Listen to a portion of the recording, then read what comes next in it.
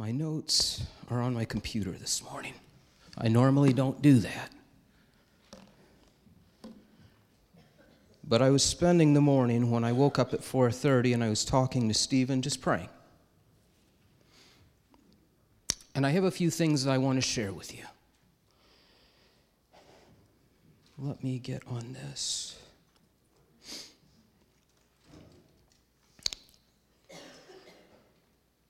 When it comes to this year and the things I was praying, God, please give us vision. In churches across the nation right now, they're talking about what the vision is for the year. God gave me one word. One word that he put on my heart that I wrote down. Didn't know what to do with it, and I made notes as I went along. You may notice up here in the front, though, that there's lanterns in the front. Part of our vision for 2020 is to go forward. Those were two specific words that we had written down probably 6 months ago. And the idea in going forward, when I would pray, I would just feel like just seeing someone holding out a lantern. Holding out a lantern, because see, where we're going to go, God's going to need to light up dark places at times.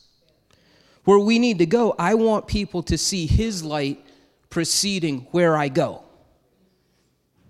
I think of times when maybe you lose something. Have you ever been outside at night and you've had your phone and you got your light and you're looking? I think that there are people that God is going to send into the midst of this house, and they're going to see the light and they're going to say, I don't know why I'm coming. See, I feel lost. I don't feel like I'd fit in. I don't feel worthy. And we're going to, in those moments, go forward in the most gentle ways of God's love.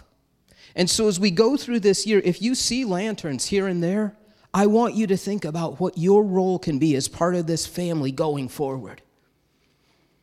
To start out this year, part of going forward, we're going to be starting 21 days of prayer and fasting. Again, is this something that many churches do? Yeah. But Pastor Allen's been praying, and Pastor Allen has been writing things out specific to this body. And here's why we're doing what we're doing. See, when you fast, it's not twisting God's arms spiritually to get your way. It's putting yourself on God's page. And during these 21 days, here's what we're going to do. We're going to have copies that are available that we're going to pass out at the end of service. It's going to be 1 week of devotions, one for every day. We're going to give one out each week, one packet of 7 days. During that time, I would ask this, that you would pray, God, what would you have me fast? Maybe he would ask you to fast lunch every day and to take that time and to just put your phone away, turn all the noise off, read over this short devotion, and then just pray. Seek his heart and know that your church family is praying in the same manner, and there is a synergy in the Spirit. We're going to do that, and we're going to end this on the 26th, Sunday night. And we want to come together for a PM service that night. And we just want to celebrate what God is doing. That's how we're going to go forward, unified as a body. That has power. And so here's what we're going to do. At the end of service, we will pass these out. Some of you may think, I do my devotions on my phone. I do. That's fine. What we can do is, if you will email the church office, if you wonder what's the email address, you could see me after church. We can let you know what that is. We can send you a PDF copy of that. But here's what I ask. Take a minute and be intentional with the things that God is leading us to do. During these 21 days, think of the spiritual warfare that will go on. During these 21 days, think of the things that he's going to speak to you specifically. Because, see, he's going to speak vision over this body. But it's not always going to flow from this mouth. It's going to flow from the things that God's whispering, from the things that come forth. And we know that as a family. And so I challenge you during this time to get into that. For the new year, we have some values. I'm going to be sharing a couple of those every week. One of the values that we want to go forward with as a church are 100% contributors and not consumers. What do I mean by that? I mean, find your place in the family. Put your hand to something to do. It's funny that Patty mentioned this morning about her parents and about the class and things like that. Because a couple days ago, I was with my family, and they were talking about when my in-laws, when Mona and Dennis had lost his job when he was younger. And they were going through a time where they were losing things. And what's crazy is the names that came up were the people in their church family who were going to the bank on their behalf, who were paying for their kids to be in a Christian school, who were doing these things. And the reason I bring that up is this. Being a part of a family is such an intentional thing. It's not a talk thing. It's not an every other week thing. See, those people knew the needs of each other because they were together. What I'm asking for this year is for us to be together. I don't want to be unified in all the things we complain about. I want to be unified in the places that God is taking us. Because see how Pat said, back then, now can be like back then if we're intentional about it. The second thing, a second value that we have, our faith is ridiculous faith. It's ridiculous. I want to be able to stand and pray bold prayers. If the devil himself is standing nose to nose with me,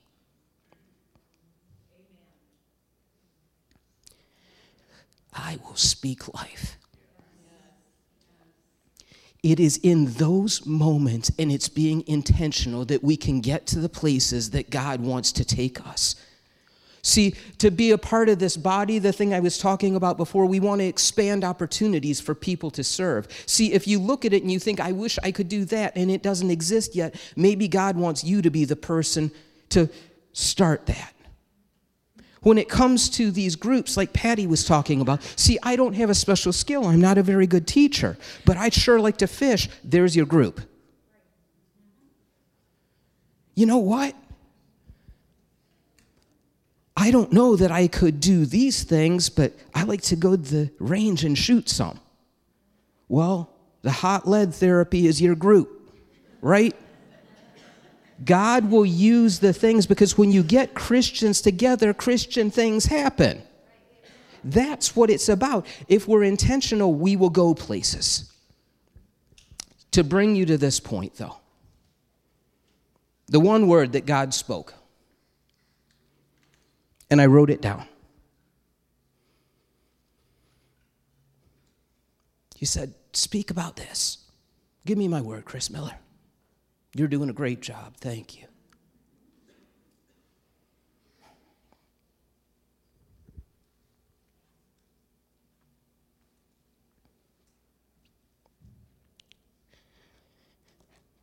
And so when he gives you a word, you be obedient. See, I can give you a recap of the Lazarus story.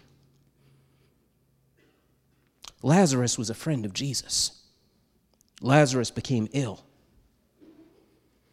Lazarus' illness got worse, and Jesus was informed. Jesus did not go right away to Lazarus, and Lazarus passed away. When Jesus came onto the scene, people asked questions of Jesus. Where were you? Why did you not show up when we think that you should show up? And as I'm typing these things this morning, as I'm thinking of that song that Dina referenced, the Waymaker, Miracle Worker, Promise Keeper, Light in the Darkness, that's who you are. Even when I can't see it, you're working, it says in that song. Even when I can't feel it, you're working. That's the God that I serve. And so this morning I wanted to talk to you about 2 points. The first one, there is a difference between weeping and crying. Oh. And the second is this, that the power of your prayer is more powerful than anything that you can imagine in this moment. See, my Savior is not distant from us. He's not distant. And so when we read about this, Jesus comes. Jesus is led to the place where Lazarus, who has passed away, has been laid. They take Jesus before that. Mary falls at his feet. And when Jesus is standing before the place where Lazarus lays, it says that he begins to weep. He begins to groan. See, in that moment, do you know what's happened? Jesus isn't crying because Jesus is hopeless. What Jesus is doing is identifying with the fact that there was grief in the air. He was identifying with the fact that there was heaviness. When it says he groaned, it says it's almost an indignant sound. It's almost anger. Because Jesus knows in this moment that the effects of what he is seeing are part of this fallen world.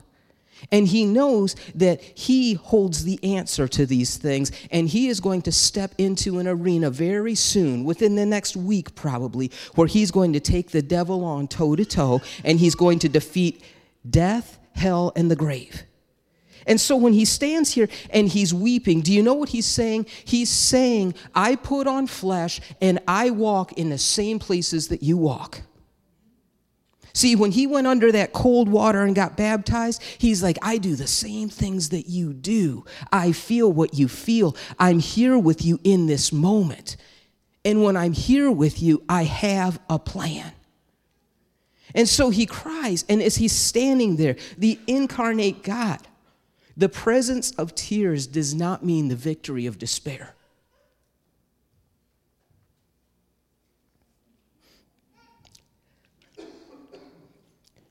As I walked into a hospital room and I saw a little girl on more machines than I've ever seen before, and I spoke life, and I said, God, you are a healer in this moment.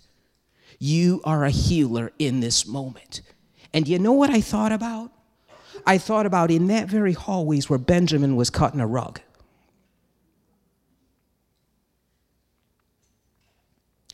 That same PICU, the highest level of care in the hospital, where I saw my main man go from laying on his stomach, not really wanting to move, to cutting a rug and entertaining everyone in that hospital.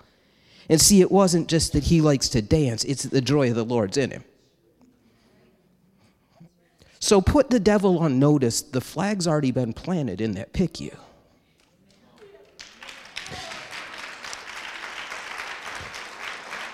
So when Jesus is brought in that moment and he's questioned, he says this, I'm the resurrection and the life. In a moment when most people would be thinking, what are you doing? What are you talking about? Can't you see reality? Jesus himself turns it on his head, and he turns to someone and he says these words, believest thou this? In other words, do you believe what I'm saying? Because in this moment, it's important for you to believe what Jesus is saying. It's important for you to understand that there are times when he's weeping. See, what's weird is when we weep hard, it's hard for us to see. But when Jesus weeps, he's looking through those tears in love to us. When he looks at us and he sees us in that time, do you know what he says to these people around him? Move the stone. See, when we begin to praise, it begins to move those things out of the way so the miraculous can take place. It's almost like taking the broom and cleaning it off because something is happening here. Something is happening. So he walks up to that place, and when he says move the stone, he's saying, get the things that lie between me and the one that I love out of the way. See, I need you to move that so I can look into those dark places, because what you need to understand is that where he is, darkness cannot be. And so as he's staring into that, what you need to understand is this. And it kind of blew my mind. When I read this, it talked about Lazarus. In parentheses, there's a verse that says that Mary, his sister, had poured ointment out on Jesus' feet. Same one who blessed Jesus. Here's what's strange about that. She didn't do that until the next chapter. The reason that I say why that's strange is this. When we praise, it supersedes how we look at time. When you begin to praise, it goes into the atmosphere and you don't really control where it goes. And so as Jesus stands here, I can't help but think, because people were saying to him, Lord, don't move that stone. It's going to stink. Lord, don't move that stone. We don't want what's behind there. And Jesus, I can't help but think that when Mary had poured out that expensive ointment, that people scolded her about on Jesus' feet, that in that moment, that praise was already in the air. Why is it important for us to praise? Because I believe right now, as the angels are in that room, as the angels are on that floor making their rounds that supersede any physician, that we need to praise because it fills an atmosphere. That praise will go before. And I can just see, can you imagine that angel walking down the hall and just, what's that smell? Oh, that's praise that most of the religious people would turn their nose up at, is what that is. There is power in your prayer.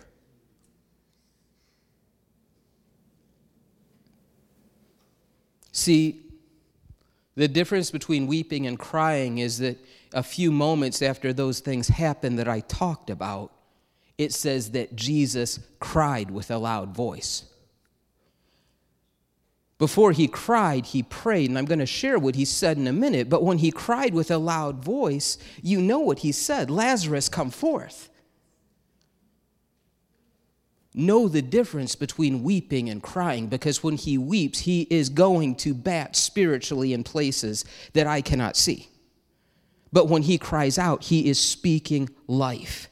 He is speaking life. Because see, with Lazarus, the way it was supposed to happen was back then, you were placed in a family cave, a plot, and your body would remain there for a year, and then they would go and they'd collect your bones. And there were certain things that they would do when it came to funerals at that time. See, there were customs among the Jewish people at that time, and you had to hire flute players and professional mourners to go along with this. And so it's almost like I can just see the flute player standing and Jesus just being like, no need for that. You may want to start playing something happier here in a second. That's who God is. But when he goes to pray, it says this in the Bible. It says that as he's praying, the first words that he says, God, I know that you hear me. I say this to start out the new year. I challenge you with each one of these 21. Lead off your prayer with those words. Lead it off with confidence. And when I say it sometimes, I'm looking down smiling. Like, devil, did you hear that? You can't block these prayers. You can't separate me from the love of God. You can't take the power away from what he's about to do. And so Jesus, when he goes to pray, it says there, I know you hear me. And he references the fact that, God, I know you always hear me. And he's saying it for the comfort of those around him. Because when the miraculous happens, sometimes we don't even expect it. We don't know how it's going to come because it's in his timing. It's in the way that he does things. When the miraculous appears, it looks different. Mary, with that anointing that she had done. When God tells you to pour out praise, I don't care where you are. Do it.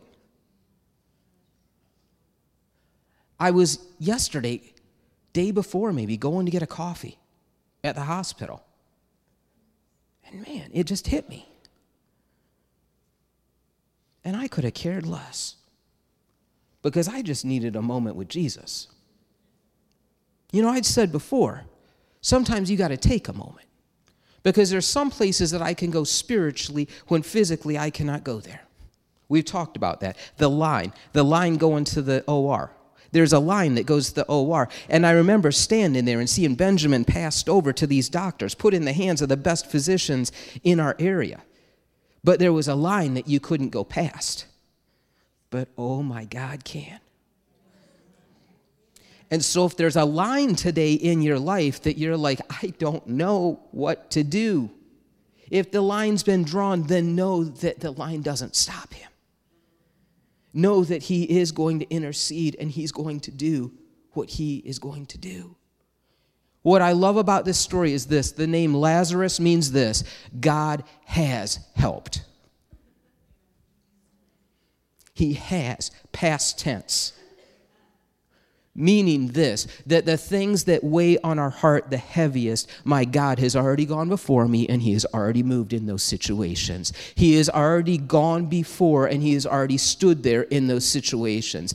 In this first service of 2020, I want to begin this with praise. And so see, when we come together to pray here at the end, this is not a mournful prayer that I pray. It is a praise-filled prayer. I'm not standing before my God begging him for crumbs. I'm standing before him thanking him for pouring out blessing in ways that I cannot even imagine and see. See, I want the praise to be an introduction to a story, because when you think about this, where Lazarus was in that town of Bethany, to this day it's still known as the town of Lazarus. Because when something miraculous happens, it begins to shape the culture of that area. That's what I want. That's how I want it to be. I want the things that God does for him to become famous. I want this to be an area. I'm not saying this church, God, do this for our church. No. Let us be part of a movement. Begin to let it flow from this area. Begin to set the churches in this area in the same mindset, where there's a desperation. When we say these are the last days, let us run in that manner. See, God's sovereign at all times over all things. It's easy to say sometimes when we're feeling healthy. It's easy to say sometimes when our loved ones are in perfect health. But to be able to stand and to believe that, to say, you are sovereign. I focus on your will. No matter what comes before me, I'm focused on your will. I was talking to someone, and they said one of the hardest things is this: to entrust those that you love to these words. God, I place them in your hands. That is true faith. To every parent here, to literally place all that love you have for your child into the Lord's hands, believing that he's a good father and that he is going to bless and he's going to keep in a way that we could not. That's how we're going to pray. God, you've got this. You've got this. Waymaker. I can't see the way right now, but you're making it. You're a promise keeper. You're not a man that you should lie. A light in the darkness. Oh, yeah. That's who he is. Here's what I would ask. Understand that when God does the things that he does, those people who stand around and may not really know what he's doing, it may seem strange. Because see, when God does the miraculous, sometimes the miraculous stumbles out into the light, squinting, still wrapped up in the things that covered the miracle. As I said before, the religious may shake their head. Those who are more about theology than the power of God may tell you 10 ways why it may not work. I'll tell them God doesn't go by their figures. And so we're going to stand. if you could at this moment, stand on up and we're going to pray. If I could get Al to come up and to play.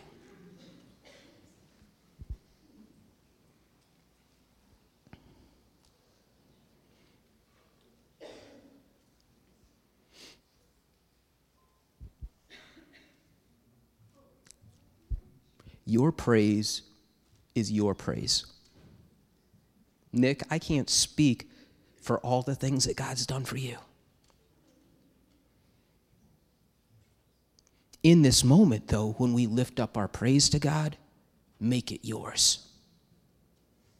Oh, it can seem small. It can seem silly to someone. You can say, I don't want to do that. Where we go together. What are you thankful for? What has he done? Let's bow our heads, and right now I just challenge you to raise up a praise to him. God, I thank you for all that you have done in the lives of this family. I thank you, Lord, for the ways that you have provided when, God, it looked like it may be the end when it comes to finances, when it comes to health, when it comes to things they have faced. You have done miraculous things, God.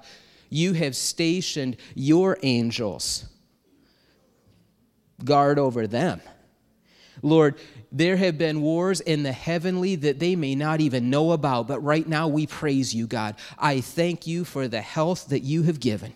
I thank you for the health that you're going to give. God, I thank you that there is no disease that is bigger than you, that cancer bows to you, God, that pneumonia bows to you. And God, I pray right now spiritually that you would put a dance in their heart just like Benjamin cut that rug in that PICU unit, Lord. I pray right now that you would put that dance in our heart because that's who you are. I will walk in your joy. I will declare your joy. I will not shrink back from the promises that you have made because that is who you are. As we go forward, let our light shine brightly, God. In your name we pray these things. Amen and amen.